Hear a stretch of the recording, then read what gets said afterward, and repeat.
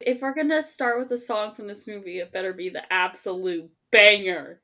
That is the Ready or Not song, or the hide and seek song. Oh, run, yeah. Run, run. I loved the song at the end, the song at We are going the to finale. find you. That is not as much of a bop. I thought it was fully a bop.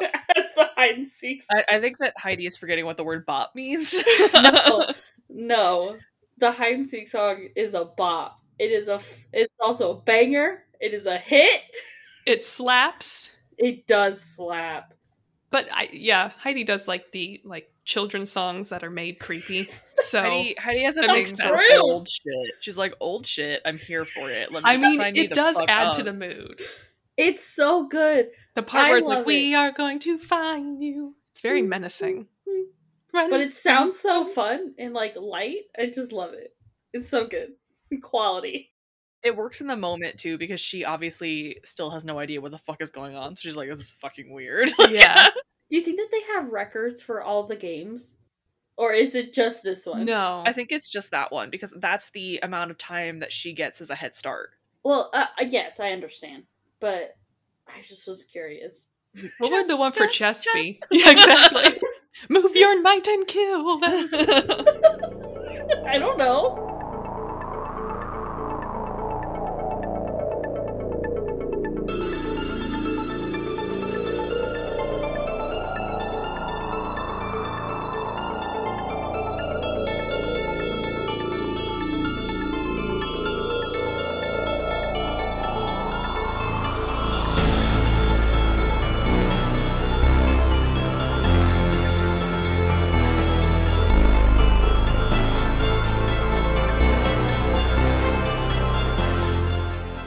Hey girls and ghouls, welcome to Slashers Prefer Blondes, a podcast where three brunettes talk the kinds of movies that bite, scream, and slash. I'm Natalie.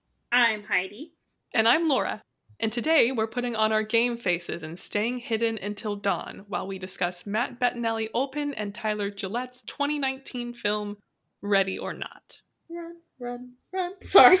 I knew you were going to start singing immediately as soon as you finish. It's so good! But yeah, we got a fun one today, guys. Yeah. Yeah, this movie came out, like we said, in 2019. I know it's one of my favorites of the past, 5 years? Yeah. Wow. Probably. Yeah, no, I love this movie. I think when it came out, I was genuinely so impressed. I think it's just like a fun little time. Mm-hmm. Very good horror comedy blend. Yes. It definitely surprised me when I first saw it. I definitely had vibes like You're Next from it, which is what I had hoped for from it. And while it doesn't quite get there, it's still very good in its own right.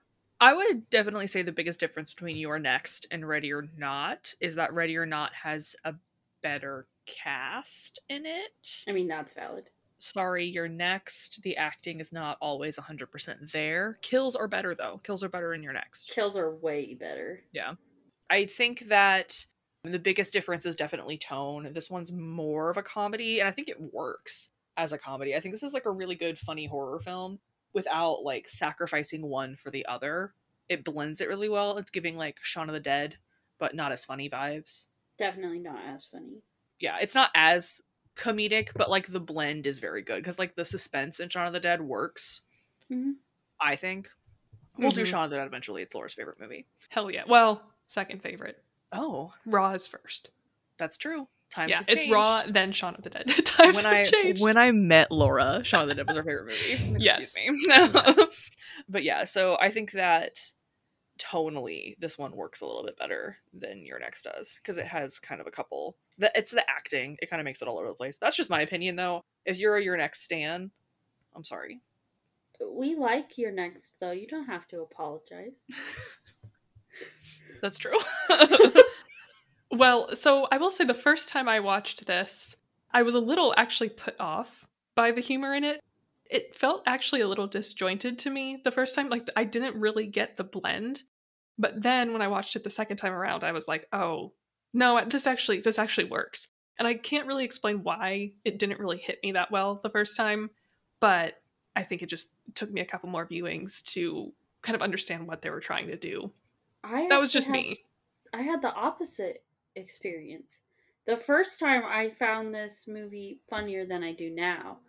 When I watch it now, I'm like, did that really land? Like, is that funny? Well, I think part of it might have been because the first time I was just like, the story's just so bizarre and kind of shocking the first time you watch it. So I was like, I don't know if I should be laughing at some of the stuff that's happening here. Like, this is very traumatic for the protagonist, and I don't know if I should be laughing or not. But then the second time and third times around, I was like, well, I kind of know what they're going for, and I think I know what the point is, so I don't feel as bad laughing. That's fair. At these, innocent people being killed, as we'll learn about in the summary. I definitely felt that it was a fun ride both times. I think that knowing the ending makes it kind of more fun to watch. Mm-hmm. Because when you don't know the ending, it's kind of like, oh my god, there's just a lot happening. You don't really know how it's gonna end. So, like, you're kind of like, is this gonna go one way or the other? Which we'll get into a little bit more once we're actually talking about how they set up the film's climax. But I do definitely think that, like, it is having fun with a purposefully, like, kind of wacky concept, but doing it in a way that I think works really well, because like you said, the plot is kind of insane, but at its core, it's very classic, very, very normal deal with the devil nonsense that we've seen hundreds of times beforehand. But like, what this movie does is it takes this very simple idea and gives it a really nice like spin and like a fresh coat of paint that I think makes it really enjoyable. So it worked for me, but this is also very much so my brand of movie too. Like, the first time I saw it, I was like, yeah, this is something that I would definitely watch again. This is totally something that I would just throw on when I'm bored. And when I watched it this morning, I was like, this is such a good time. Like, I think that maybe my initial reaction was because the film does a really good job of having you empathize with the protagonist.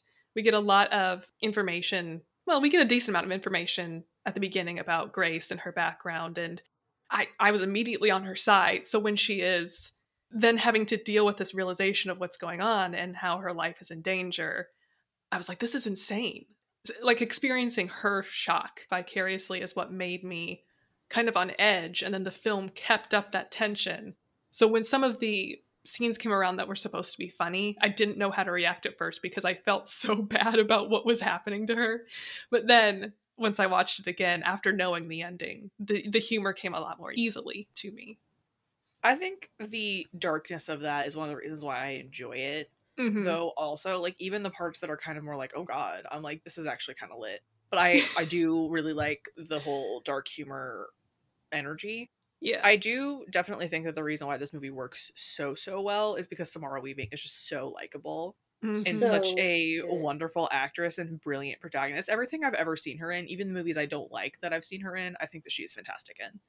I've noticed that a lot of times I'm drawn to movies because of usually the way the main actress portrays the character. Like, I think I mentioned that for The Brood.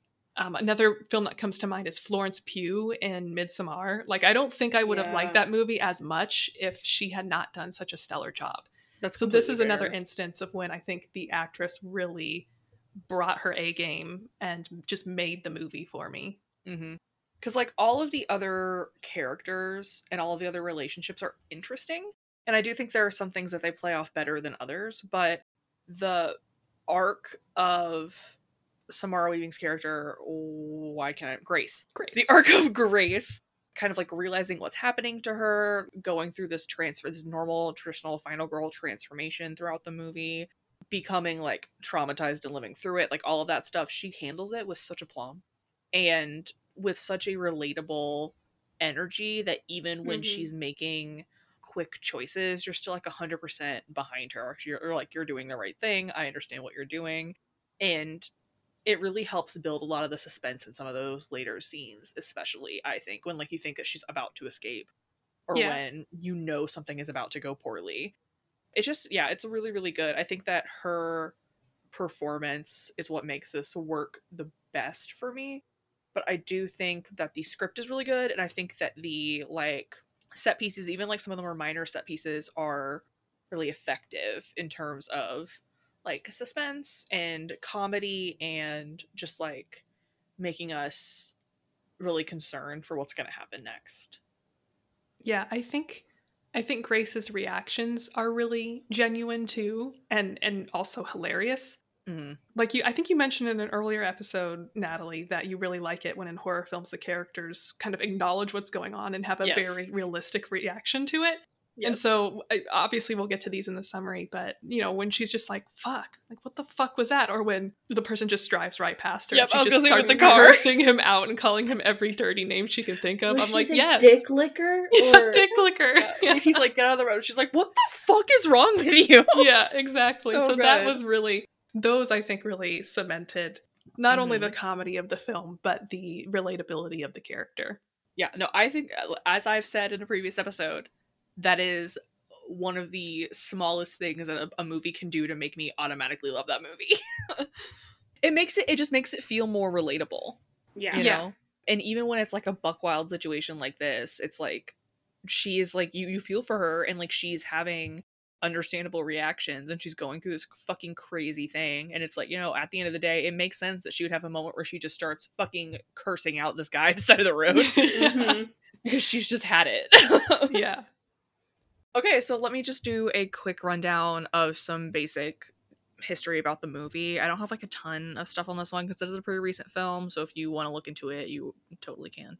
But this movie came out in 2019.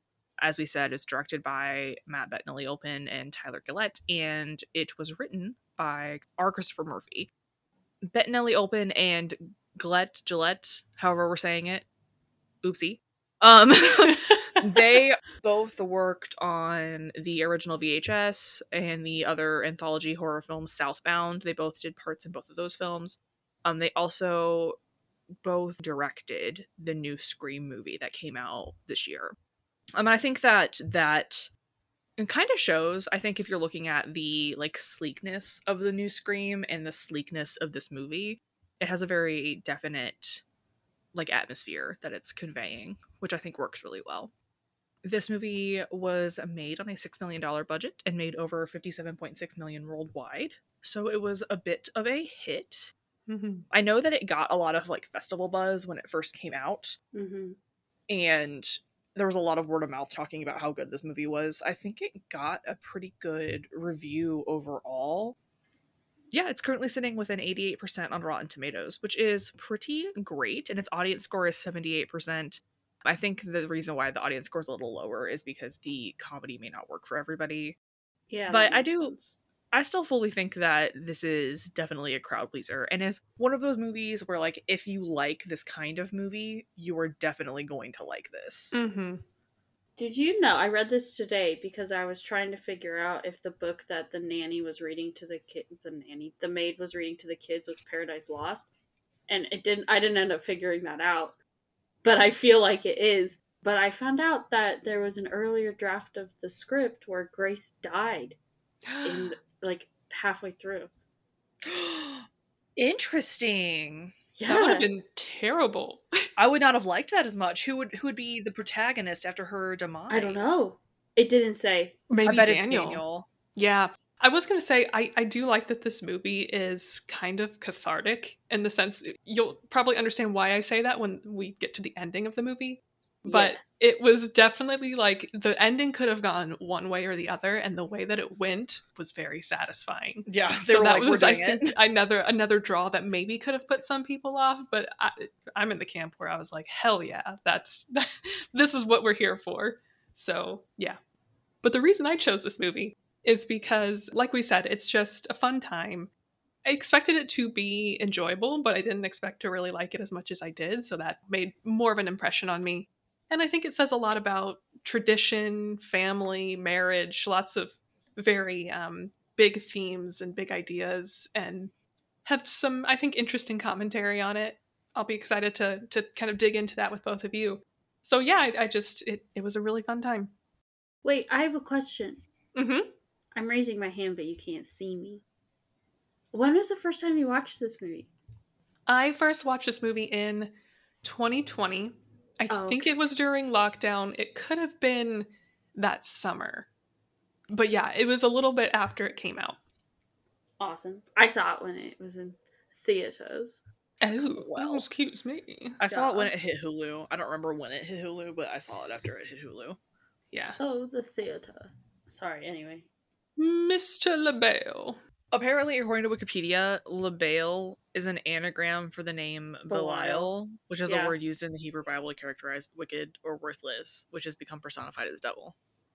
Ladomus is also an anagram for something, but I can't remember what it was. I think it's a good last name, though. Yeah, it kind of hits. It's kind of good. It's an anagram for Satan worshippers. Spoilers. Hail Sorry. Satan! Oh, I love me a good Hail Satan. Well, should we get into it? Yeah. Are you guys ready? I think I'm so ready. All right. The film begins 30 years in the past, late at night within the Ladomus family mansion. Two boys, Alex and Daniel, brothers, run through the mostly empty halls with a lantern. Sorry, that was really funny. Brothers. Brothers. They run through the mostly empty halls with a lantern to light their way. Daniel hides his little brother. Oh, I just said that. Daniel hides Alex in a closet and tells him to stay put. Just then, a wounded man begs him for help, insisting that everyone else is trying to kill him. Spooky. Instead of helping him, Daniel's like, dude, he's over here. And this group of people in weird masks and like these ceremonial robes like charge in, and someone shoots him with, I think it's a spear gun? Mm-hmm. Maybe a crossbow? Mm-hmm. And this girl in a wedding dress is like screaming at them like, you don't have to do this, ah! But then she just like stops screaming when they cart him off, which is kind of a wild moment in and of itself. So the film starts off with one of its biggest themes, which is you can't fucking trust kids. You cannot. Like, Jesus. They are the biggest tattletales. I actually really do like the Daniel Alex storyline. And I also think it's really cool how they mimic it later on with Georgie. Yeah. Fuck that kid. Sorry. In the like bar thing. Fuck that kid for Yeah. sure. Fuck that kid for real. But also like fuck young Daniel, you know? Yeah. Well, you know, and we will see that. That's obviously like planting the seed for Daniel's characterization. Mm-hmm. So we get to see what the kind of psychological outcome is of that. But one other thing I did want to mention is at the very beginning when the opening credits are being shown on the screen, we get like they're panning across all of these board games, and most of them say cool. Most of them say LaBelle on them, like LaBelle's Gambit. There's also one that says Family Ritual. Mm-hmm. There's Secret one that says Society. Secret Council. Yeah, so it's Sunrise. Yes. So I liked how they were showing like this is kind of their gaming dynasty. Yeah. And it's also foreshadowing what's going to happen in the movie. Mm-hmm. And also the mansion is gorgeous. Oh, it fully is. But yeah, I like that it's already establishing Daniel as this protective older brother. Yeah. But then he also betrays the groom, and we see the outcome of that. And then his mom is like, I'm so proud of you. Like, that's weird. Messed up. Mm-hmm. I think that the family dynamic in this movie is so interesting. Yeah. Mm-hmm. And I think that what it has to say about family is also really interesting. Mm-hmm. Yep. We'll get more to it later once we get to that scene with the mom. But like, whew. Mm-hmm. So good. So yeah, we're initially like, what the fuck's going on? Yeah. Which is how you want to start the movie, I think. Mm-hmm. It's such a good opening scene. Like, I remember being like, I'm invested. Mm-hmm. Yeah, for sure. This is great. Speaking of like family dynamics, though, I guess it's like a different shade of like the family in Get Out.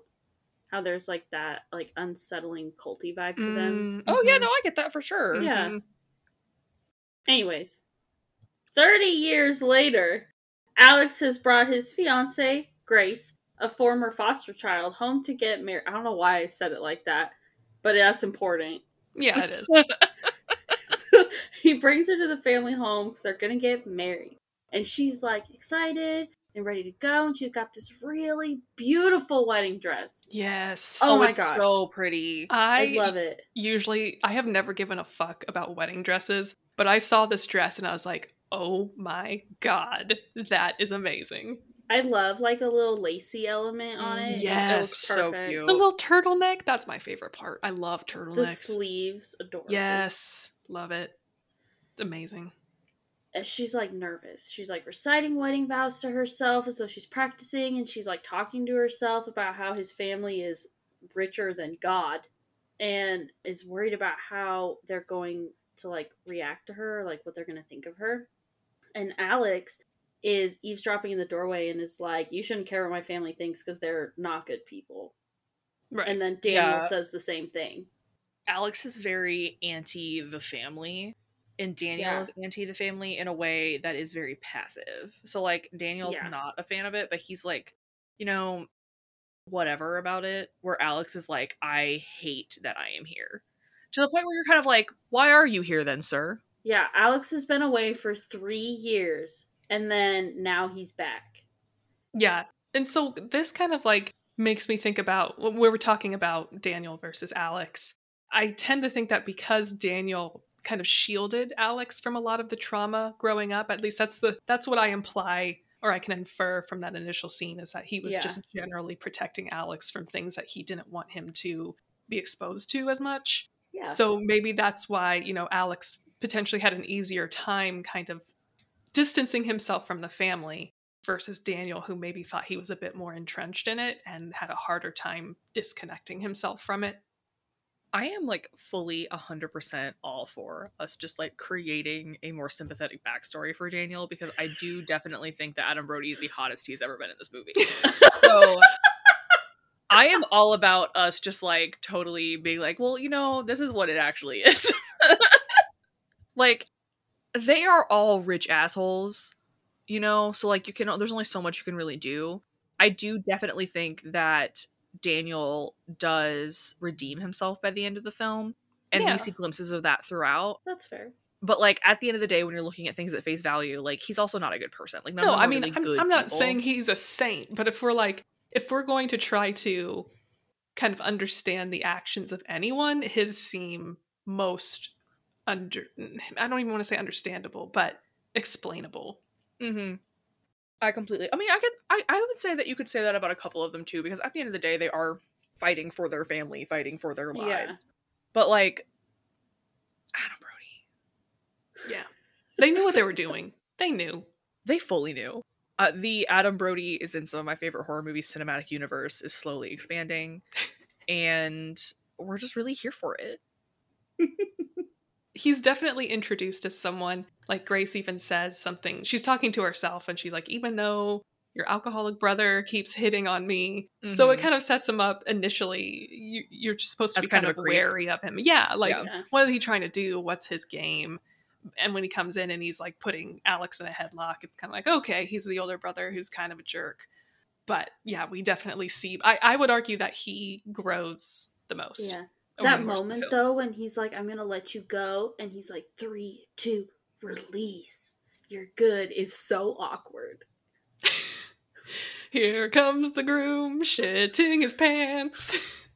They really kind of let Adam Brody do his thing here. Yeah. We get a lot of, like, good Seth Cohen barbs.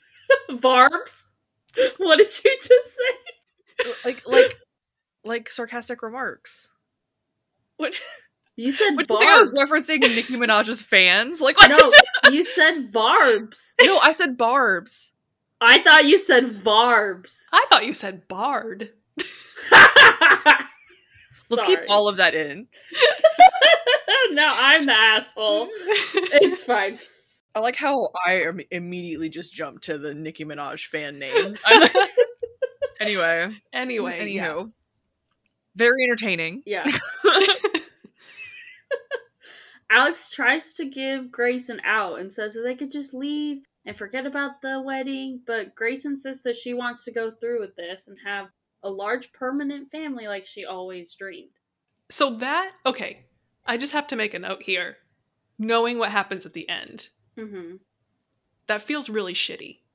Like, I know that he's trying to do the right thing, but he's already doing the wrong thing and not being totally truthful to her. And being, like, deceptively, like, I'm a good guy, I'm doing this, I'm giving you a chance, but you don't know what this is a chance for.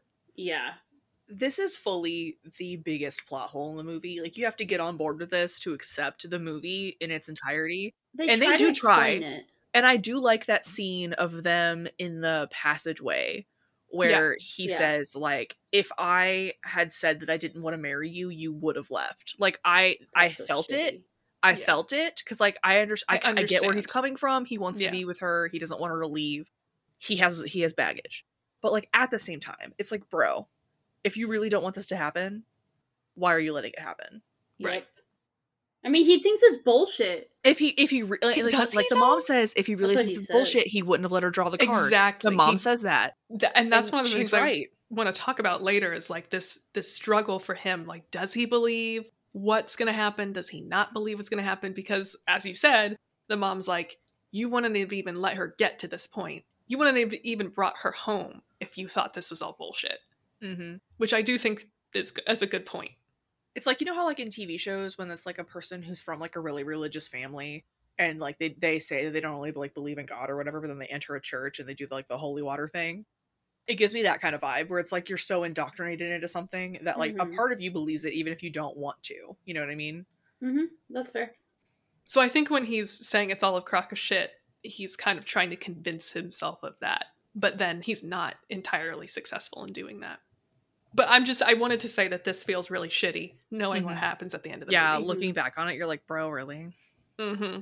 Once you've seen the movie once, rewatching these early scenes, she seems so naive. I know. And you're like, oh, you poor thing. Yeah. I mean, how do you, like, you can't fault her for that, though, because, like, you can't. How would you ever guess this? It's just more sympathetic on a rewatch. The first time I saw it, I was like, because, like, going into the movie what the plot of the movie is, like, movie's called Ready or Not, like, trailers, even if you didn't even see a trailer for this movie, you kind of get a vibe of what's going to happen. But, like, oh, damn, when you realize that he is fully just, like, not telling her anything. Yeah.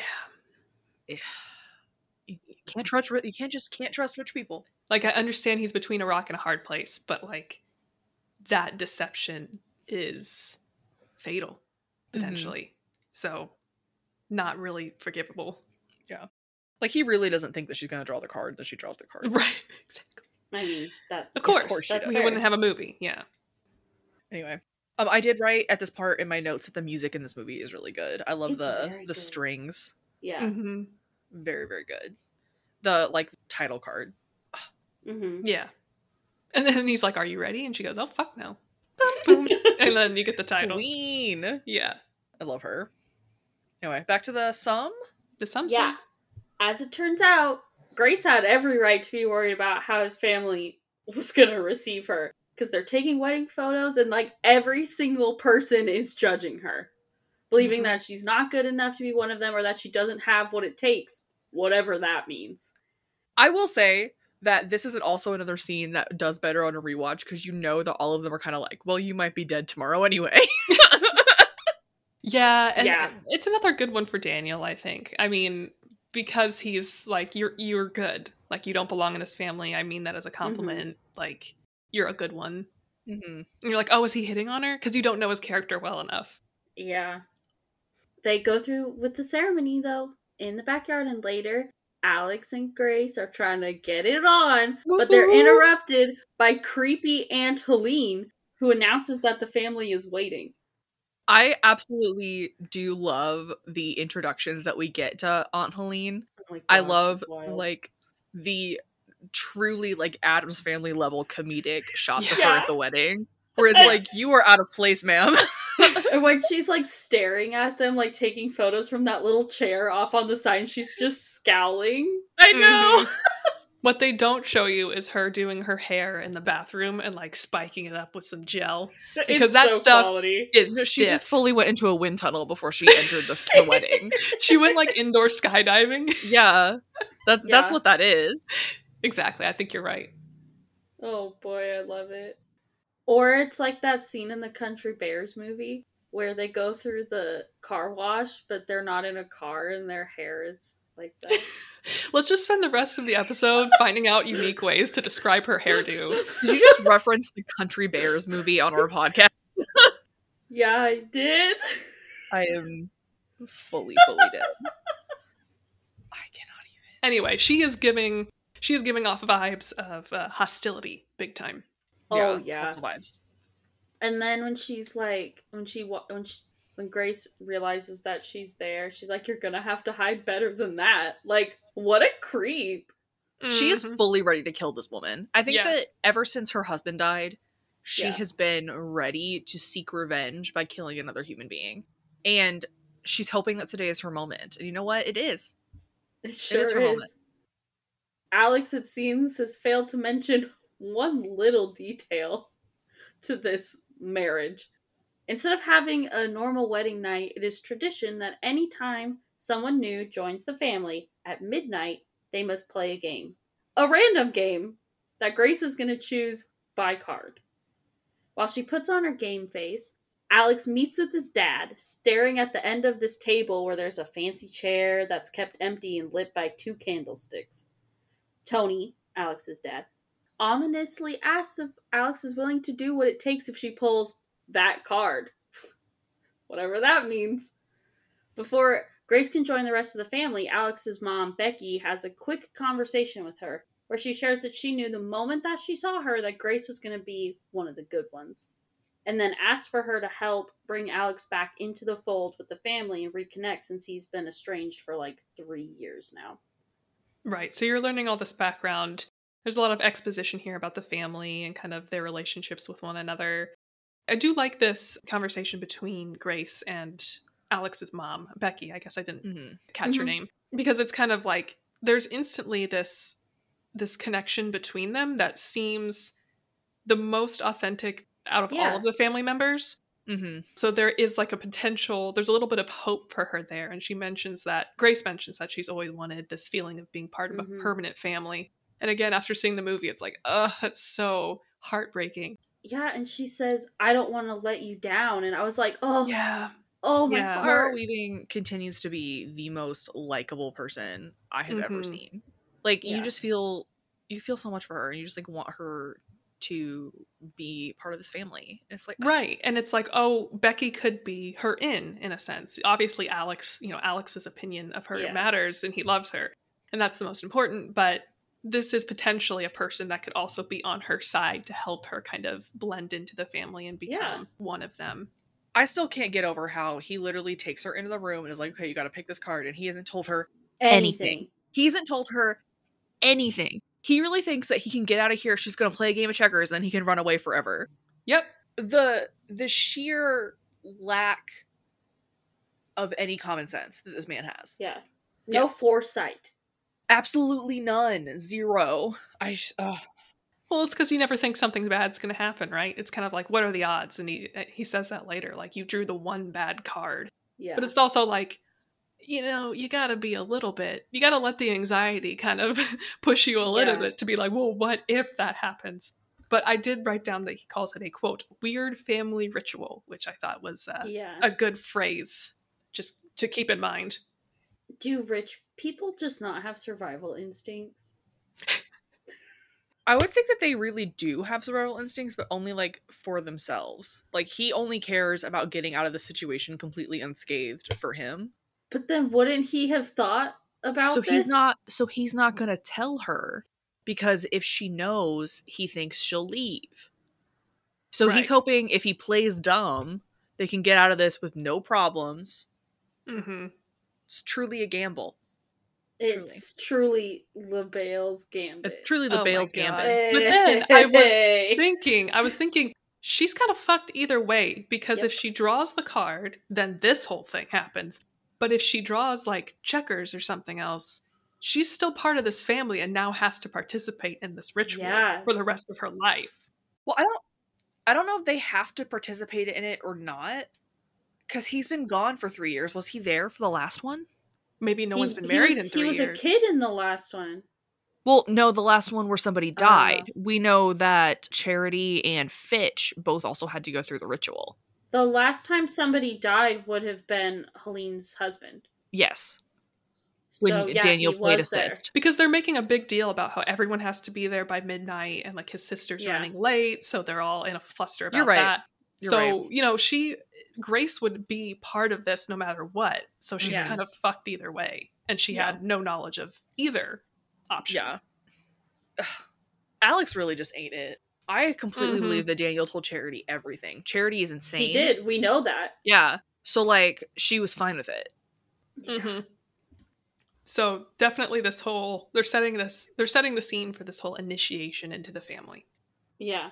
And so we do get to meet the whole Ladomus family as they gather in like this private study. There's spooky Aunt Helene, Tony's sister, Tony, his wife Becky, and their children, Daniel, as well as his wife Charity, cocaine-addicted Emily, and her husband Fitch, and their 2 sons as well. As they gather around the table, Tony explains how his family didn't just luck into their successful game empire. They had some help. His ancestor, Victor Ladomus, met Mr. LaBelle on a ship. This man challenged him with a puzzle box. If Victor could solve the box, Mr. LaBelle would finance any venture that Victor could dream of. Of course, Victor successfully solved the puzzle box, and Mr. LaBelle kept his word with one caveat. The family must observe this tradition Grace is now subjected to. Tony places a blank card in the box as he always has and explains that Mr. LaBelle gets to choose the game.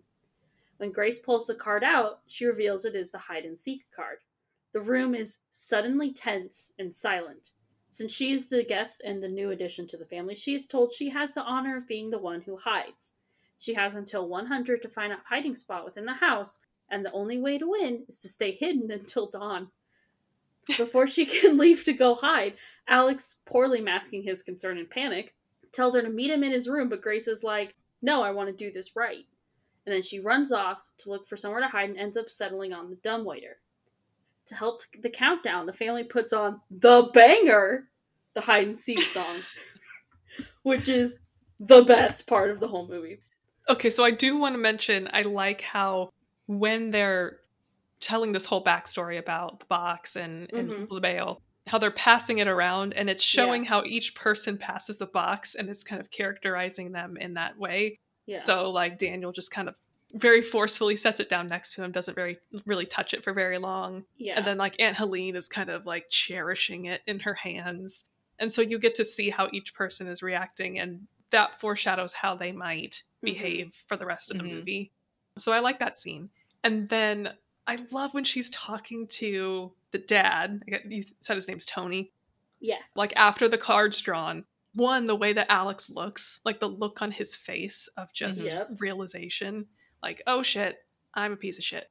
And then when she's talking to his dad and he's rolling up his sleeves as he's explaining to her what's going to happen. And she's like, what the fuck? Like, is this going to get physical? And he's fully like not even, he's like, okay, she has absolutely no idea. I will play along. Like, yeah. Yeah. So then, and then when she's like, how do I win? And he's like, well, you could stay hidden until dawn. And she just goes, no, thank you. Oh, I love that little, very brief exchange, but like the rolling up of the sleeves just got me.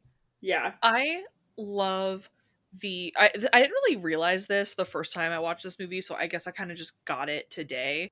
That literally, the box is like literally magic. Like, they put in a blank card, and then LaBelle like writes on it, and I was like, wow, that is proof that this is legitimate. Like, early on in the movie, we have full-blown like satanic magic happening. Exactly. At first, I thought they had multiple cards in there with already That's printed what I thought games. Too. Yeah, and then the second time around, I was like, oh yeah, it's devil magic. Yeah, he's like, I'm putting in this blank card, and I'm just putting it in, and then I'm pulling it out. That's all it is. I was like, oh, yeah, so good. Now that Grace is out of the room and the countdown is underway, the rest of the family is given guns, bows, axes, whatever old-timey weapons you can think of. And we've realized that this is going to be no ordinary game of hide-and-seek, and everyone seems a bit tense about it except for crazy Aunt Helene. God. Who is like, I'm ready. She's got this axe. Yeah. She's like, give me this axe. Again, a good scene showing each one of their faces and how they're reacting to receiving their weapon. And because obviously Daniel looks like completely over it, just like, here we go again. But then, like you said, Aunt Helene's like ready to go. I did learn a fun fact that the gun that Emily is given is like based on the one from Clue. Like the board game Clue? Yeah. Anyway, Alex enters the servants' corridor. I have to leave. I'm leaving the podcast. Okay, bye. Oh boy, oh boy, oh boy. Okay. Though it was suggested that he stay behind so he doesn't have to, like, endure this whole thing of having to hunt her down himself, Alex enters one of the servants' corridors in hopes of finding Grace before anyone else can. Grace is holding up about as well as any sane person could in this situation. She's committed to playing this game, but is quickly growing bored and figures she'll just give herself up and carry about her night as she had originally intended. She is such a queen. She's like, I've had enough of this. Just like, okay, I'm done. I love that she talks to herself and she's like, so how did you spend your wedding night?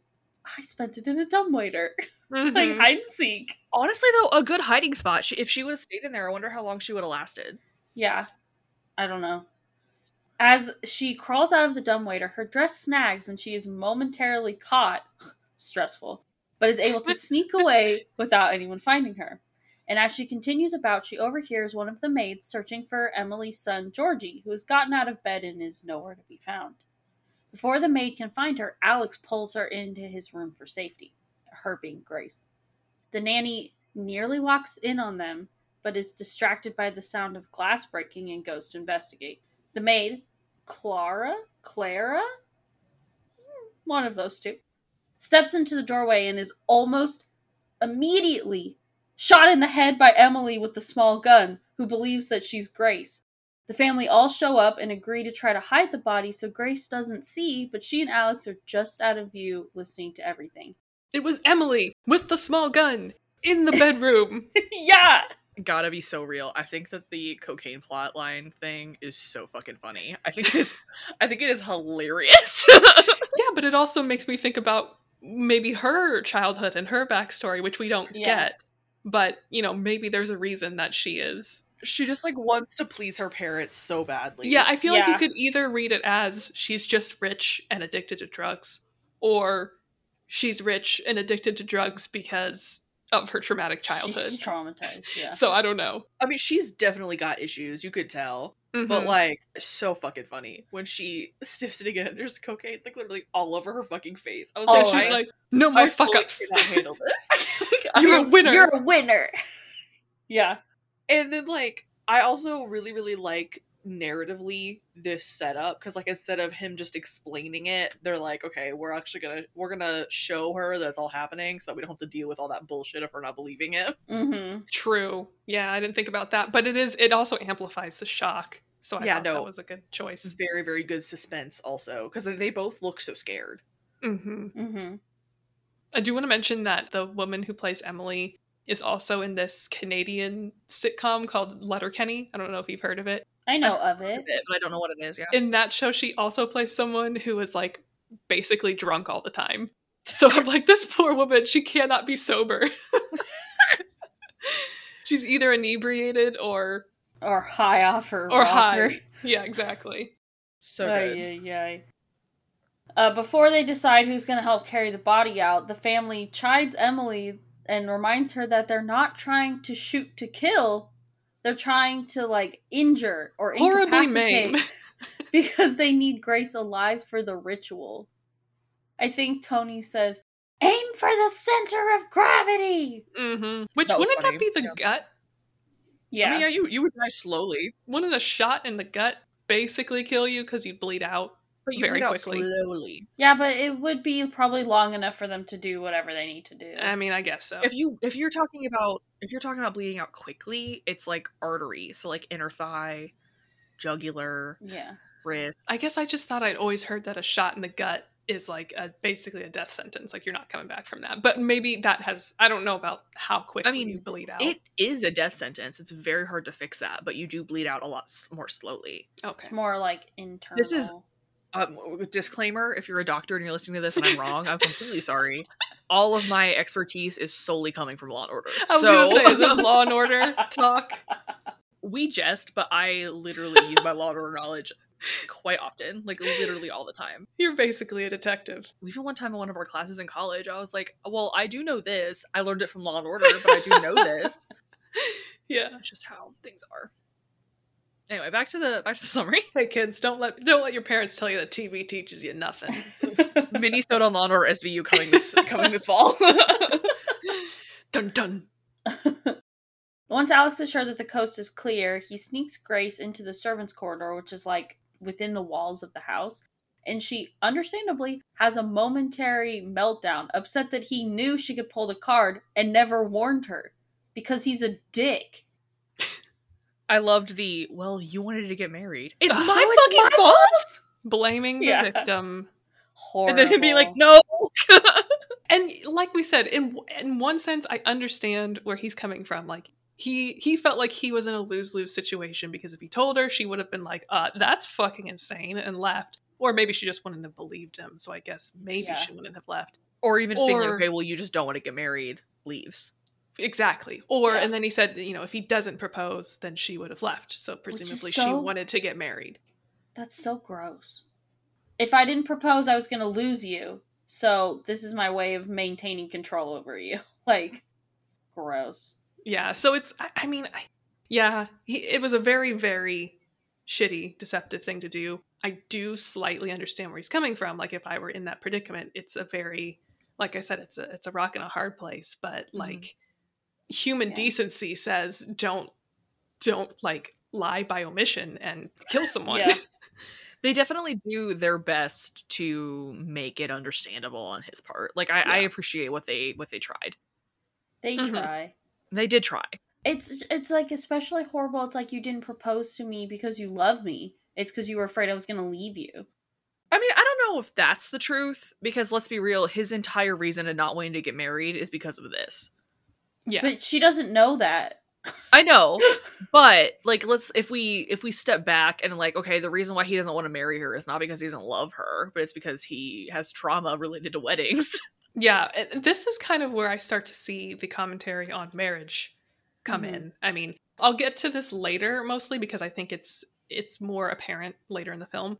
But, this whole image of the kind of embattled bride who is enduring all of this trauma, I think that, because when I was watching it the second time through, I was like, well, none of this would have happened if they just hadn't have gotten married. Like, if they just didn't get married, I mean, none of this would have had to happen. They wouldn't have been worried about it. But it was like, to legitimize this relationship, to get married. Yeah. Is she says the they cause were of living it. in sin.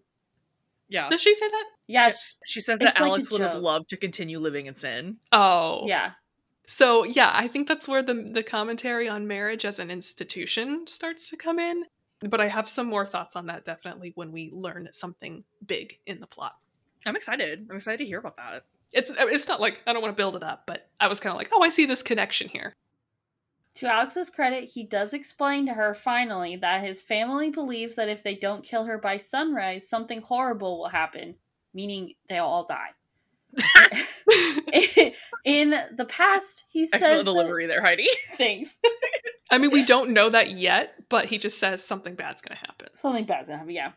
But he does also then say, when people have refused to play games in the past, they have also mysteriously died. So he didn't want to risk that happening to her by explaining it.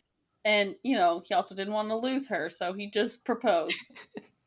Yeah, so I think this is maybe one of the reasons why I chose this movie. Because, like, I understand the thought of, like, what if? Like, oh my god, because he could have just married her and stayed away, right? Just, like, gotten married, eloped, or whatever, and not gone back. But it's the fact that his family members before him who did that thing, who got married and did not go home and play the game, mysteriously died the next day.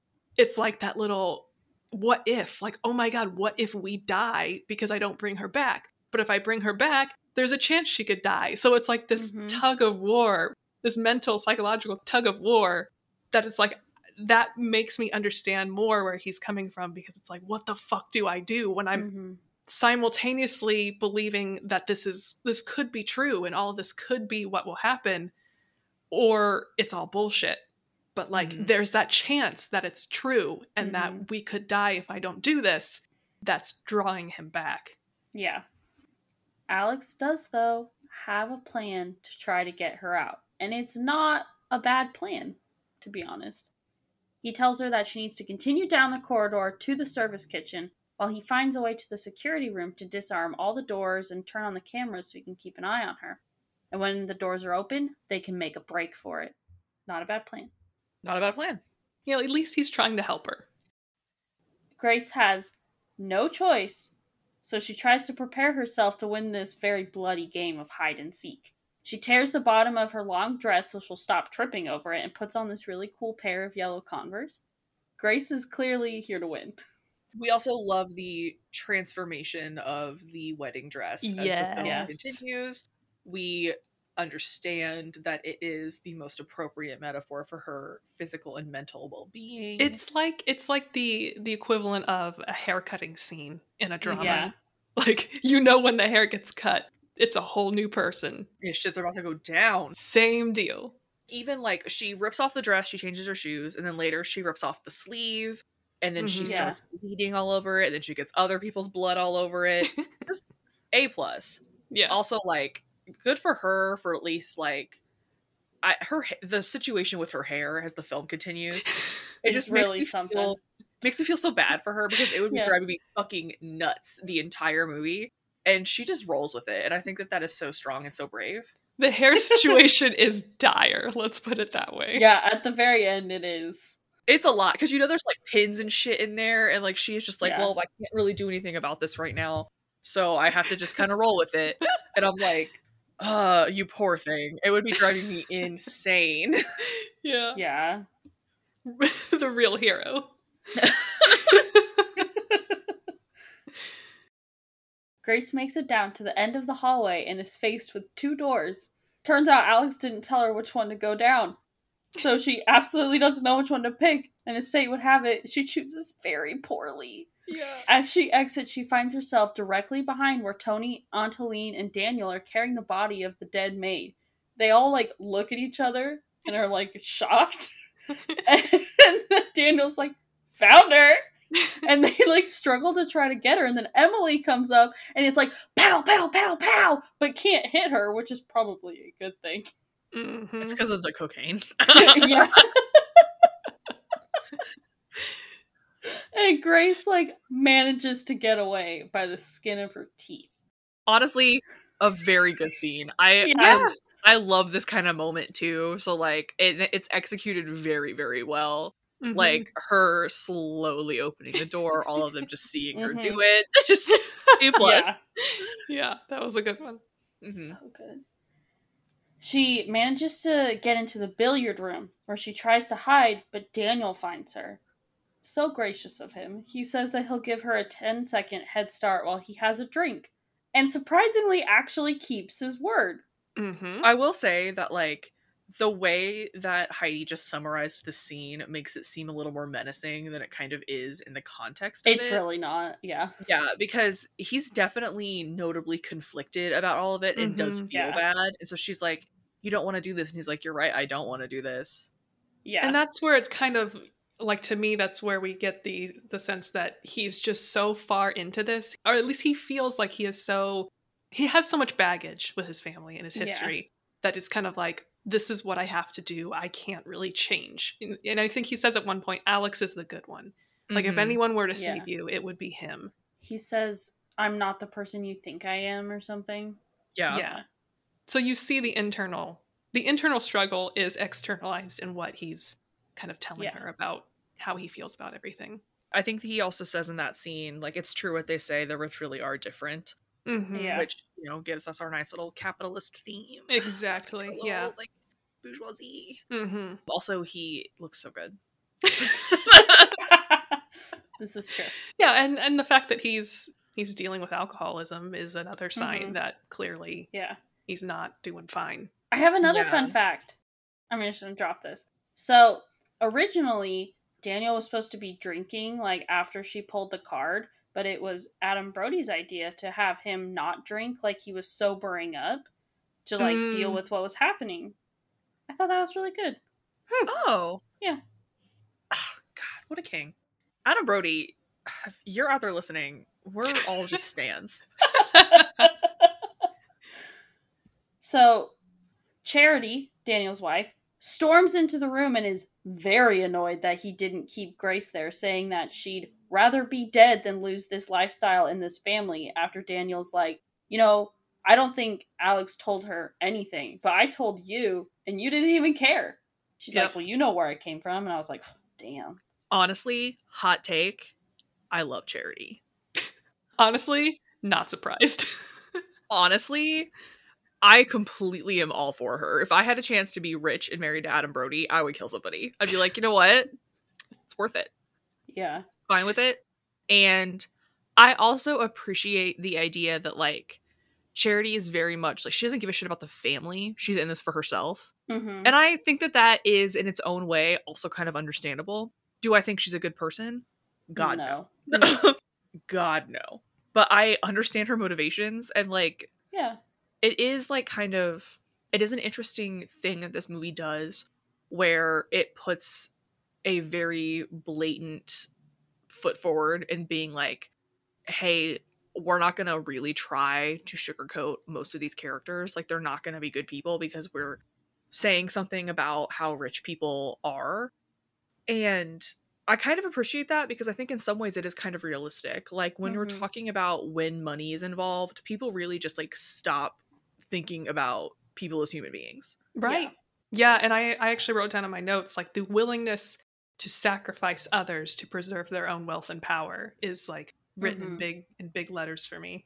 I mean, it is standard Marx 101, you know what I mean? Like, capitalism can't function without the exploitation of the proletariat. Like, that's baseline the truth. And we're getting that in this horror film, like, literalized in the we need to actually sacrifice a human being in order to continue our lifestyle. And while we're doing that, we're also going to needlessly sacrifice the people who are here to serve us because, like, they also don't really matter. Like, they don't really care that any of the help is dead. Yeah. You know? And a lot of horror movies do that. Like, this is not by any means, like, a hot take in the horror world. But I do think that this movie does it in a way that is both entertaining and well done. Like, it's a very, very nice metaphor, very understandable metaphor. And I think that by utilizing Alex and Daniel the way that they do, we get, like, some cool nuance. Yeah, and I think the other interesting thing to note about the family is that their power is not inherent. Like, it was given to them, as we learn from LaBelle, aka the devil. So you find throughout the movie that they're actually kind of inept. Like, they seem very incapable of, you know, we laugh at their failed attempts to catch her, and at one point the dad's like, she's just a skinny little blonde twig. How could she be doing this to us? And it's I appreciated how they portrayed the family members as just regular people who are actually kind of bumbling fools at points. I think that's actually a really good point, because I think it also says something about the way that people in general, or, like, we as a society even, cling to tradition, even when it's not always the best way to go. Like, they have that whole debate about whether or not they should be using the security cameras, and she's like, can we get some more modern weapons? And, like, no, it's tradition. And then Helene's like, we're cherry picking, okay, like, whatever. And it's like, the fact that they're clinging to these, like, old weapons that are hard to use and they have absolutely no experience with, the fact that they are forcing themselves not to rely on the technology that they would already be used to, like, it's not, what they're doing is not setting up the same game that their grandfather would have set up. It's a completely different game because they're putting themselves at a disadvantage immediately. And I just think that's really interesting because, like, in a movie that is so heavily influenced by tradition and ritual, down to the fact that its core concept is taking place on a wedding night, it's interesting how they're basically saying that sticking to those traditions is never a good thing, regardless of what side you're on. Yeah. This is also a moment where I think one of the major kind of connections I saw cropped up. So I was thinking, as I was watching this, like, why does this ceremony happen when someone joins the family? Why is marriage, like, the inciting situation? And so I was thinking, you know, there's so much is going on in this movie about tradition and how it's upheld in this situation, but I think largely it's upheld by people who stand to gain the most and also have the most to lose if the tradition is not upheld.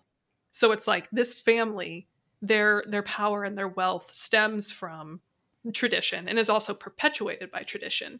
Yeah. So I see this connection to the institution of marriage. I mean, it's also a tradition or a pact made between people that preserves traditional power dynamics. And I'm not saying that every, you know, hashtag not every marriage not saying that every marriage is like that and that people shouldn't want to get married or that marriage is bad, but traditionally it is an institution that is used to maintain different power differentials between husband and wife, and a lot of times at the disadvantage of women. So I kind of saw the connection there between this very brutal, insane tradition that is like unbelievable. And I think there's a reason they paired that with the image of the bride and the context of the wedding, because maybe it's trying to say something and maybe it's not. But I read it as a commentary on marriage itself, and that being an institution that kind of does the same thing. Yeah, that's good. Hot take. Hot take. Don't get married. No, I'm just kidding. Hot take, don't get married. No, not saying that at all. But, think about it historically. Think about all of the articles out there about how marriage is a very historical institution that privileges certain parties over others. Definitely. Maybe get married with the full knowledge of who your partner is and whether or not their family wants to kill you. Maybe, meet the family first. Ask a few questions. Hire a private investigator. Exactly. Okay. The others all arrive thinking that Daniel has captured Grace, and Emily has a full meltdown because she's high as fuck on cocaine.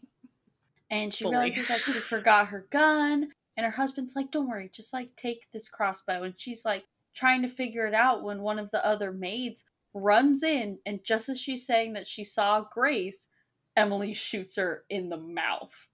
Like, through her When throat. she screams, why does this keep happening to me? Yeah. It is peak comedy. It is, like, genuinely so funny. This is one of the scenes where the first time I saw it, I didn't know how to react, because they're, like, having this serious conversation, and then the dying woman is, like, gurgling blood. It's so funny! Yeah. And at first I was like, oh, this feels like I shouldn't be laughing. This feels wrong. But then, second time around, I was like, okay, this is I don't feel as bad. Helene is, like, interrupted by the gurgling and just, like, goes over and, like, slams her axe down on the girl and is like, okay, I'm gonna talk now. Yeah.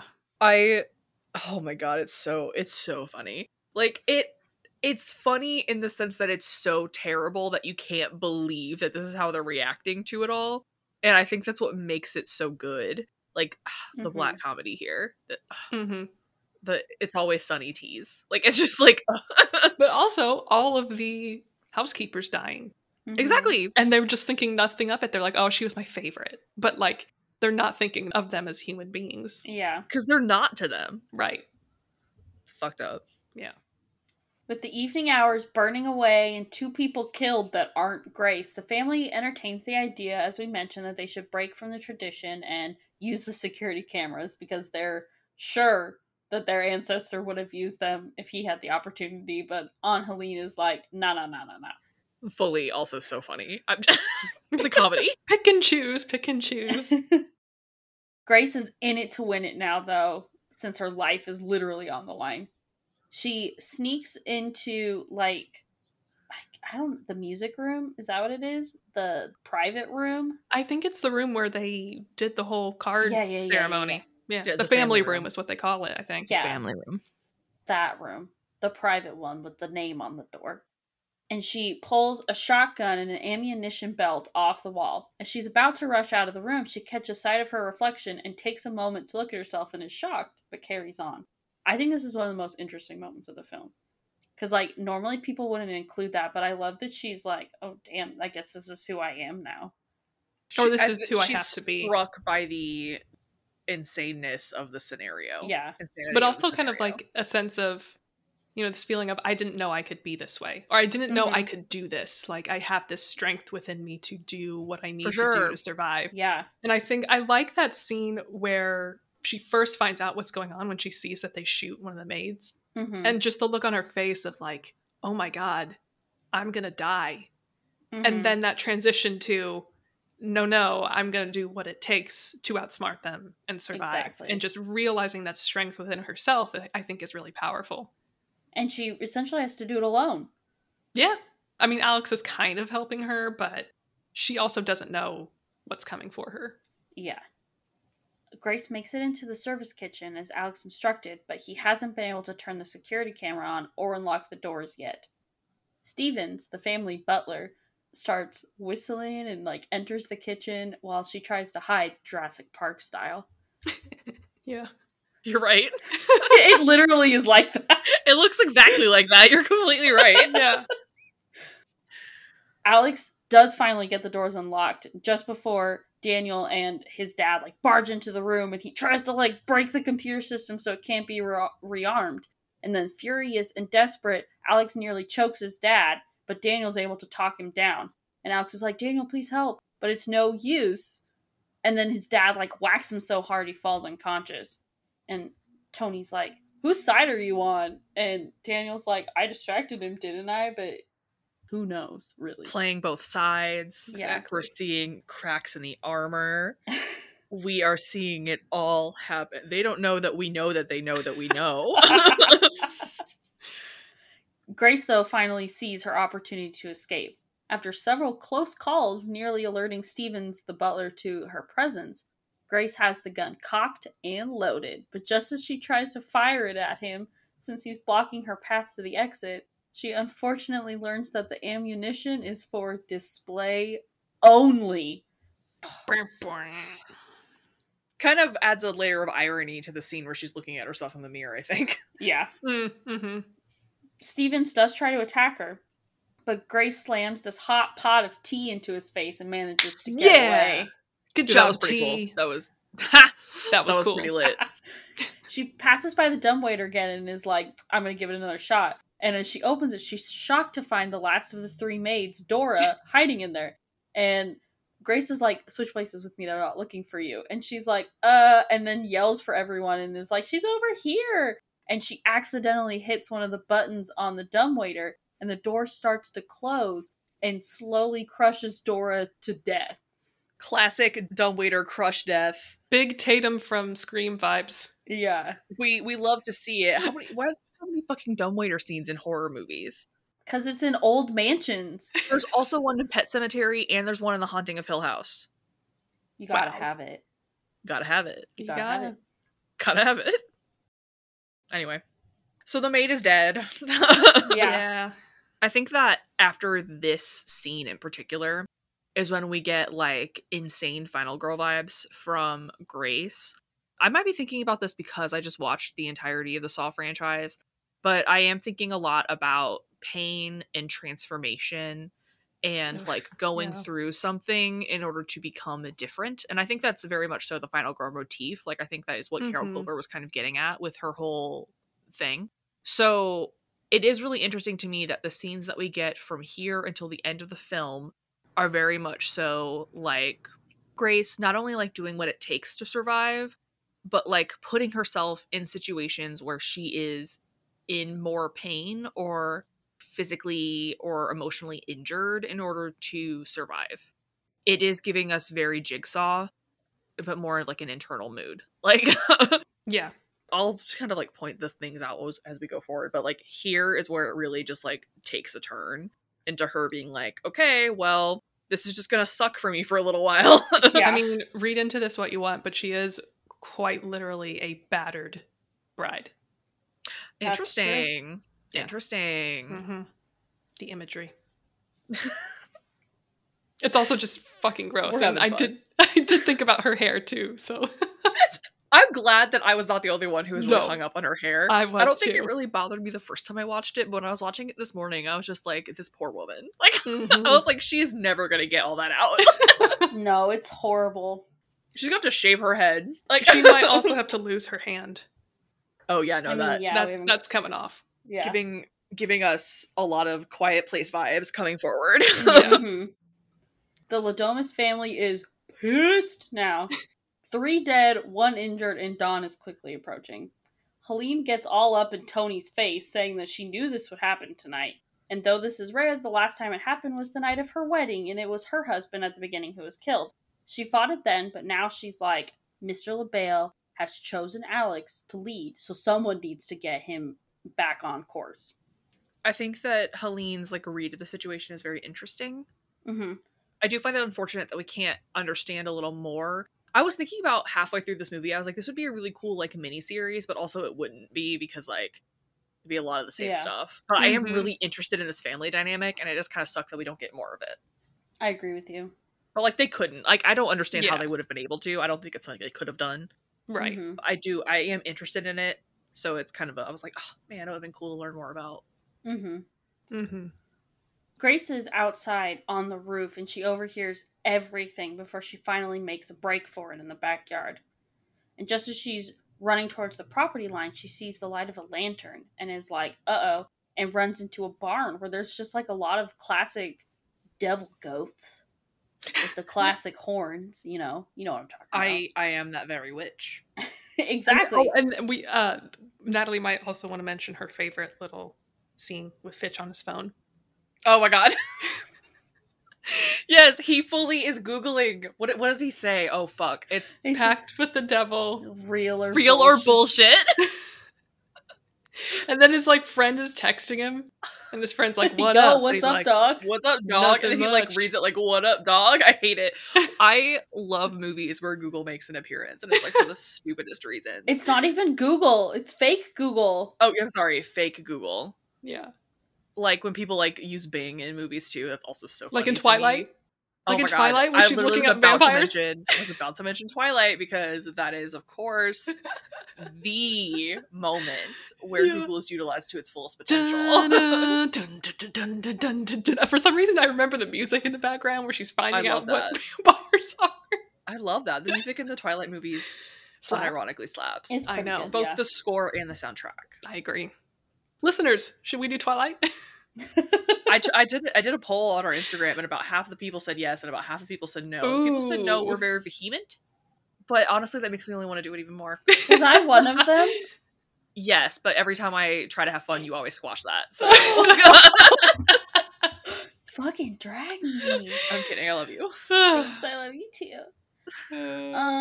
Where was I? The goats. Oh, yeah. So she goes into the barn, and there's all those like classic devil goats. And there's also, like, this, I don't even know what it is, but there's a pit, and there's, like, wooden doors on top of it, and it's really weird. As she's hiding, she realizes that the person that's holding the lantern is Georgie, Fitch's son, who's been missing all night. She tries to work with him and is like, we gotta get out of here.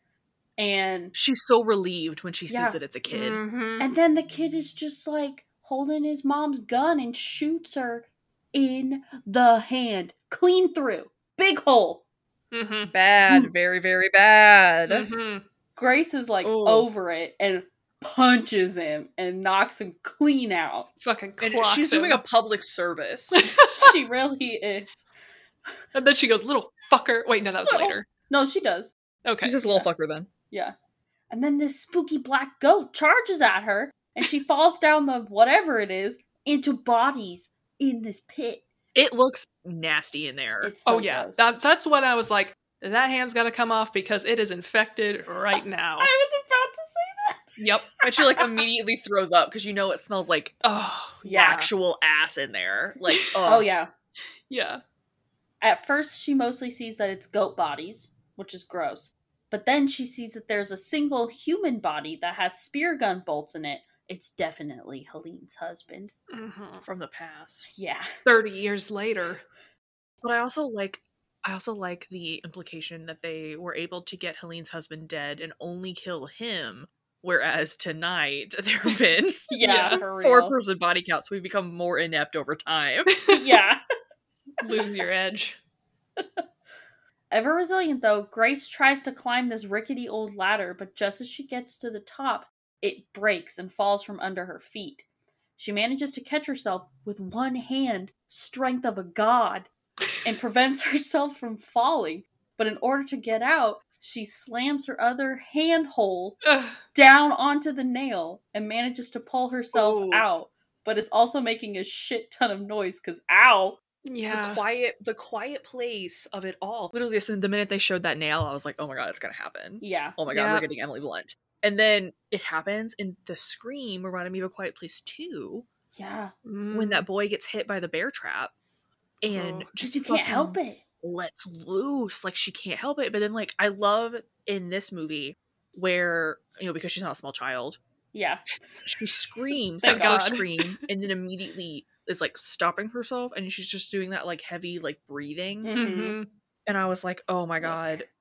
One of my first thoughts when her hand went through the nail was, I hope she has her tetanus shot. Oh my God. Because that is nasty. Yeah. It's gross. I was gonna say, you know, like Natalie was talking about how she does that like heavy breathing to try to like just push through. That is exactly what I did when I sliced my hand open. Aww. Like, as soon as she started doing that, I was like, oh, I know that feel. I know exactly what that is. You gotta just push through. I drove myself to the hospital, by the way. Oh my God. I remember this day very, very well. I was so worried about you. Oh my God. Hand trauma.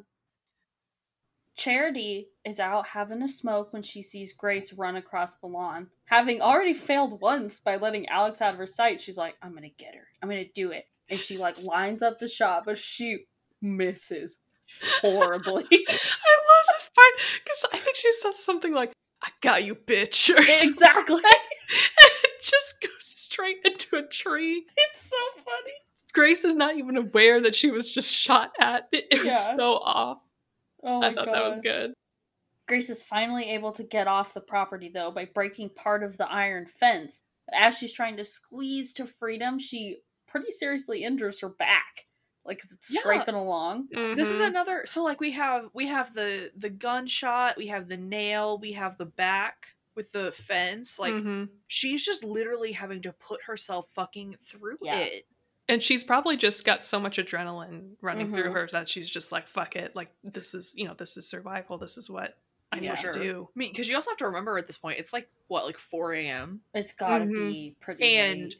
It's the day of her wedding, so, like, God knows that she has slept very well. God. So, like, she's probably exhausted. Yeah.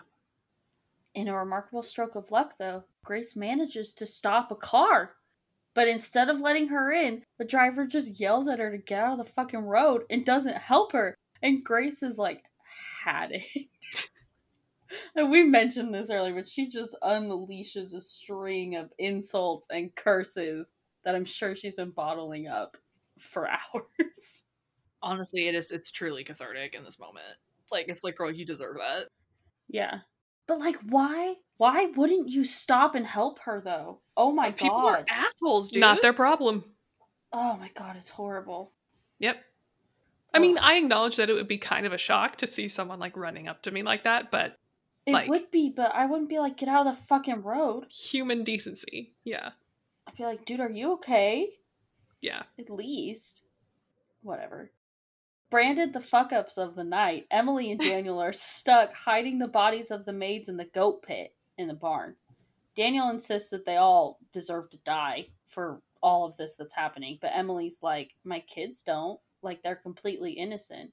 And then Georgie, like, magically wakes up at this moment, and he's like, I'm here, and I shot Grace. Because that's what everybody else seemed to want to do. And she's like, I'm so proud of you. And Daniel's like, why the fuck would you do that? Like, you're a literal child. Yeah, like, it is messed up. And you can tell that it affects Daniel intensely. Oh, yeah. Because, I'm sure we'll probably mention it later in the summary, but this is a good point to bring it up. Later, Alex is talking to his mom, and he says that he realized you'll pretty much do anything if your family says it's okay. Mm-hmm. So we get this scene with Georgie where it's completely normal to him because he sees everyone else doing it in his family. It looks like something that his family wants him to do. So he thinks he's doing the right thing, actually. Mm-hmm. And I think maybe Daniel just kind of feels that in that scene, like, oh, this is how I grew up, and I have to put a stop to it, basically. Yeah. And this is obviously like a direct parallel to what happened at the beginning of the movie. Yeah. And it, like, reminds me of, like, that moment, like, when you watch, like, the Scientology shows or whatever, people are like, that's the time that I started to be, like, deprogrammed. Yep. Like, I finally break through and see the light. Like, no, this is actually fucked up. Yeah. Grace, finally off the property, has a few moments where she thinks she might be in the clear until motherfucking Stevens shows up with his car and straight up tries to tackle her after he gets out. Like, dude!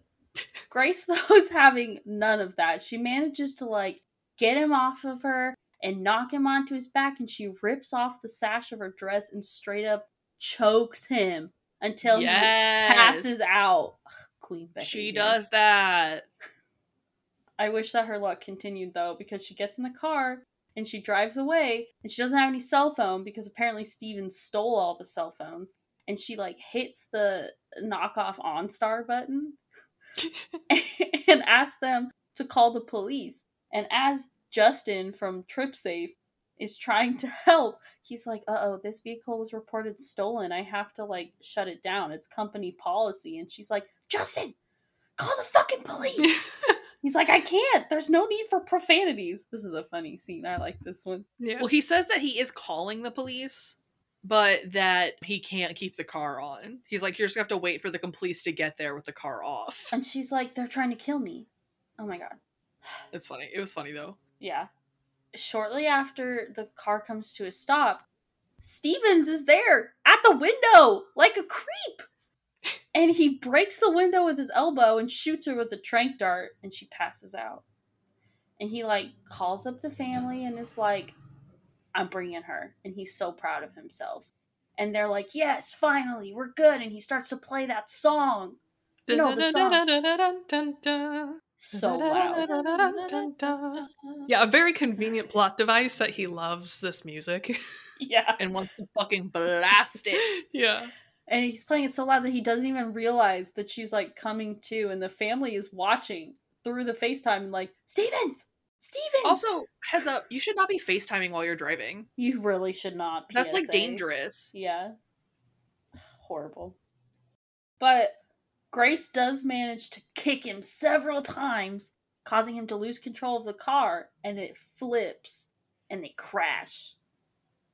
Scary. Miraculously, though, Grace is relatively unharmed by this. Seatbelts, y'all.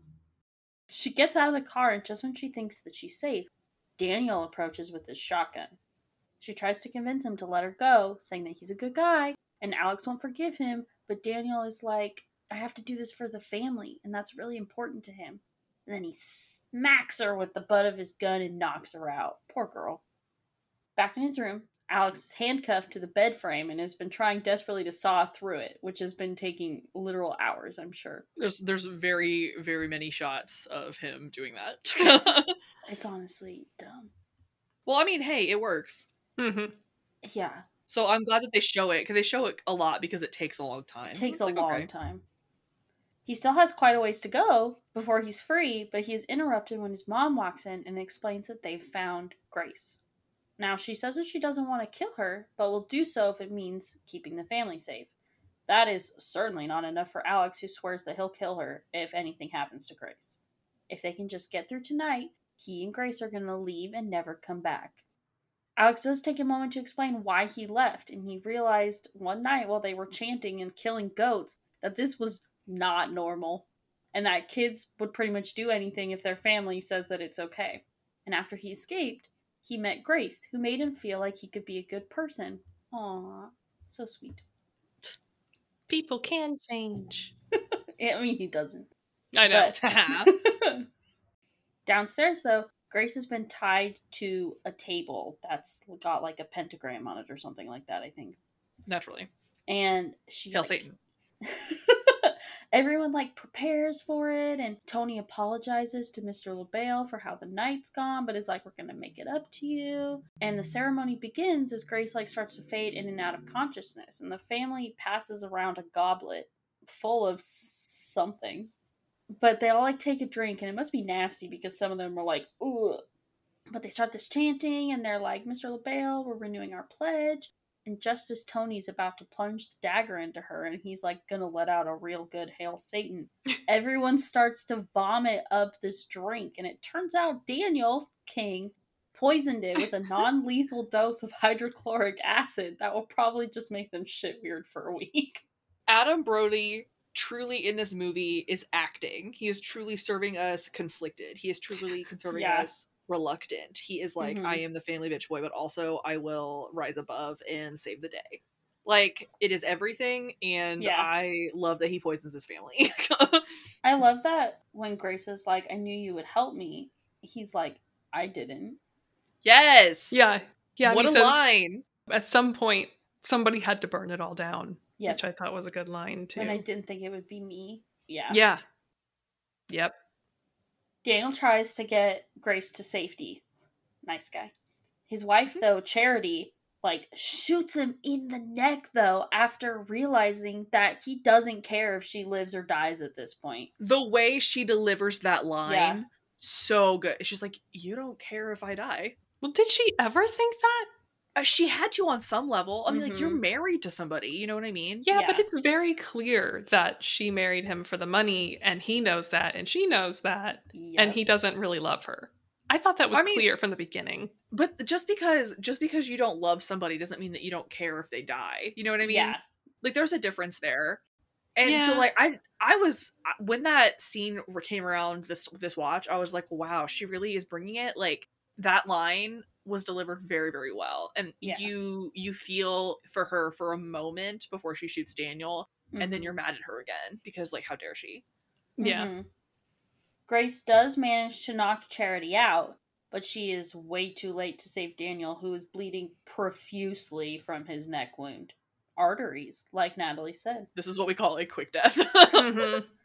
And even though not that quick, there's still some gurgling to be had. Lots of Yeah. gurgling in this movie. Lots of gurgling in this movie. He manages to have, like, a last glance with Alex. He doesn't get to say anything, but, like, there's a little closure there. A little. Barely any. It's still a good scene, though, because, like, you can tell that Alex does really love his brother. Yeah. Oh, absolutely.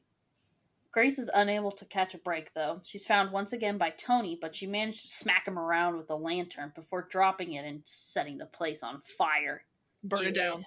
While she's dealing with all of this, Alex is finally done sawing through his bed frame with the handcuffs and stumbles upon Daniel, but Daniel's dead, y'all. It's really sad.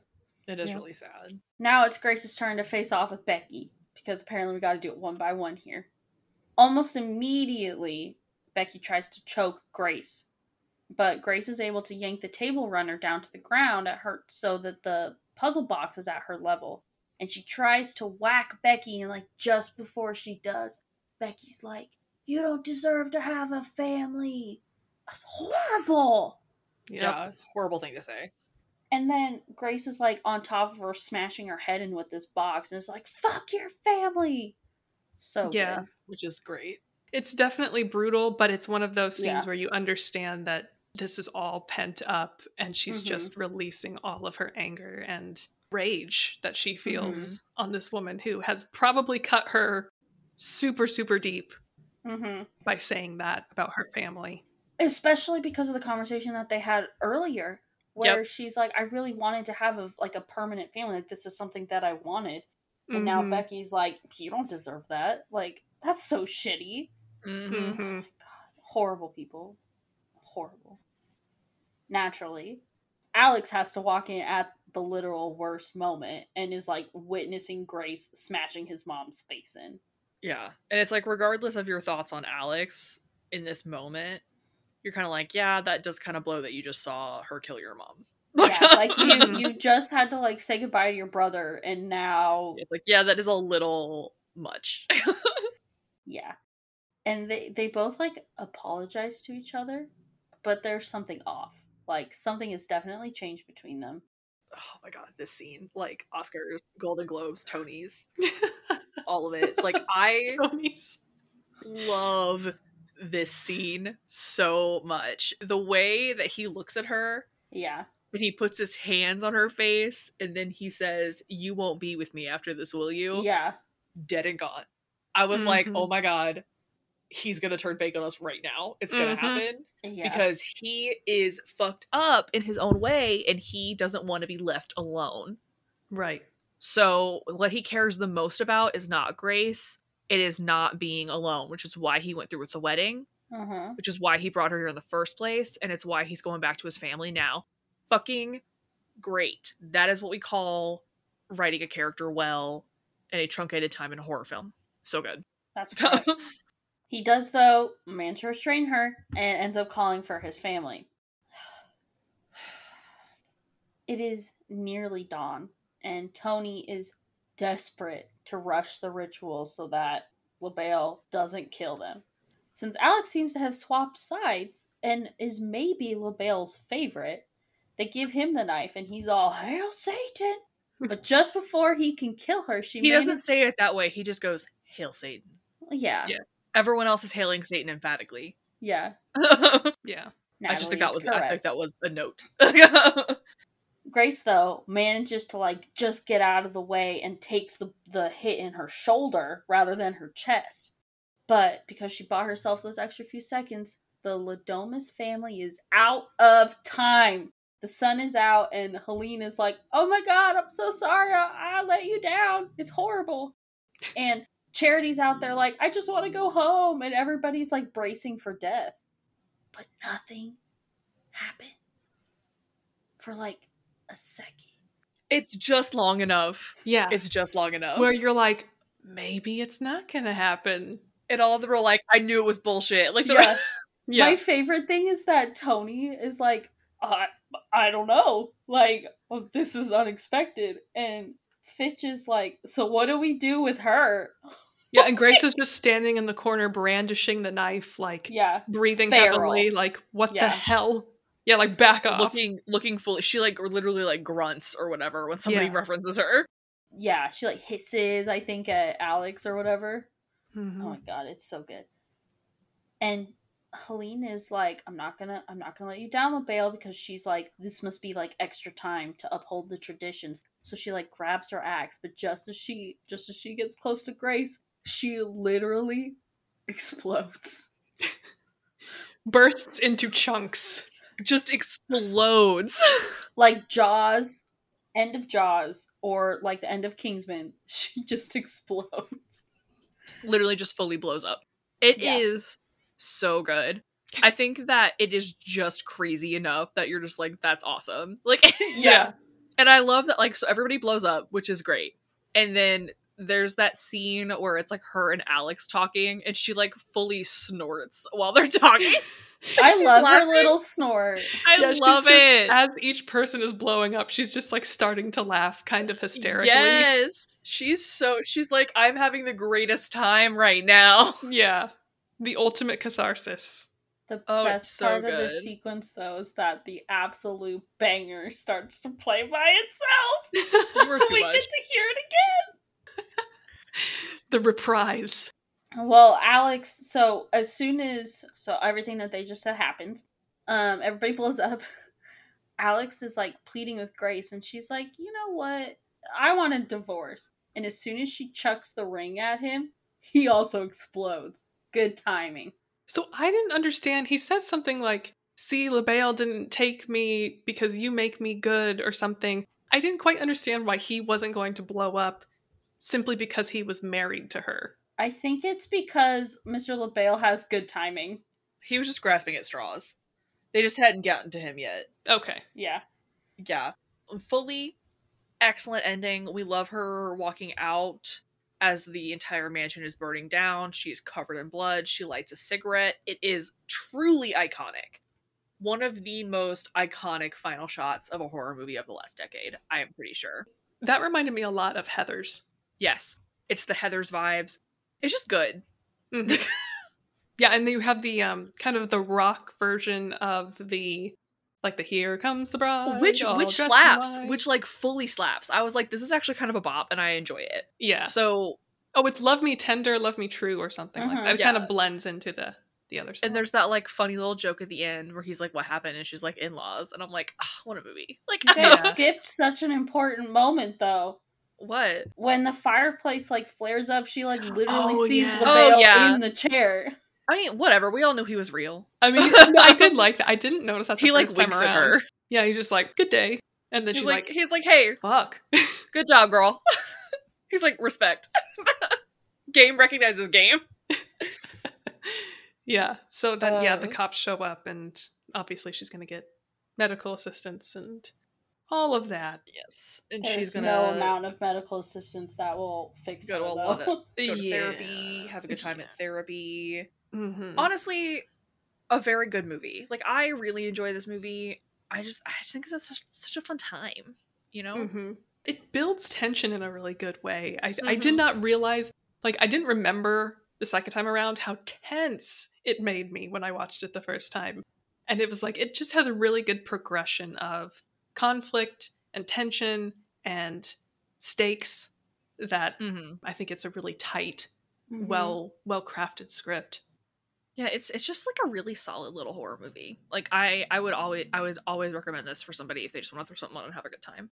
Just a good watch. Just yes. And Samara Weaving is truly like that girl. Like I'm just so excited to see where her career goes because she is truly a delight in everything that she's in, which we just love. So, do we want to talk about what is next for us? Yeah, okay, so I have been going back and forth all day trying to decide what I want to do for my next pick because I chose something that was like really fun and near and dear to my heart last time when I chose Scream. I think I'm gonna go back and do something a little more serious, and then I'll do another fun one again just to keep the girls on their toes. So my pick going forward is one that I've actually already plugged on our Instagram because it was one of my favorite movies of last year. So we are going to watch and talk about The Night House, which came out last year in 2021. This movie, I'm not even going to tell you guys anything about it. I do not think that you should go in with any preconceived notions of what this film is, just because I think it makes it more fun, though this movie is not necessarily fun. I know absolutely nothing about this movie. I just have heard about it, but I know nothing. I will say that it is, in my opinion, one of the most well done, like, drama horror films that we've had last year, because that was like a genre that really came out last year and like really like went for it. I don't really like the term elevated horror for all the reasons everybody else shits on the term elevated horror. I don't really think that's a thing, but I do think that there is a genre of horror that is more like dramatic horror, that takes like elements of what you would see in a stereotypical drama and applies it to a horror film. And I feel like this is a version of that, and that it does it in a super interesting way. I really think that there are things in this movie that both of you will like, and I don't necessarily think that they're the same things. So I'm really curious to see what you guys are going to think. So I'm excited. I didn't catch this one in theaters, so yeah, I saw it in theaters. Like, fucking like no one saw this movie, but like this movie was very good, and I'm hoping that even if like we get one person to watch this movie from our little podcast, I think that is a well done execution on our part. So yes, highly recommend. Everybody please seek out that movie and watch it for the episode, because trust me, you will want to. Things might get a little confusing if you have not seen it. As per usual, thank you guys all for listening. If you would like to support us, we would really, really love it if you would leave us a comment and a review or like a rating on the podcatcher of your choice. We love hearing from you guys about what you like and don't like on the show, so it always just means a lot when somebody reaches out and says that they're having a good time watching it, because we're having a really, really good time making it. You can also follow us at our Instagram, which is @SlashersPreferBlondes podcast, where we post like little updates on the podcast and also some like cool extra stuff about like movie recommendations and stuff like that. I am thinking about starting us a Twitter. If you guys would be interested in having access to us on Twitter, please let us know. Probably on the Instagram. So thank you so much for listening. We really appreciate all of you, and stay spooky, everybody. Stay spooky and stay hidden. Oh God. That was ominous. Jesus Christ, We Laura. are going to find you.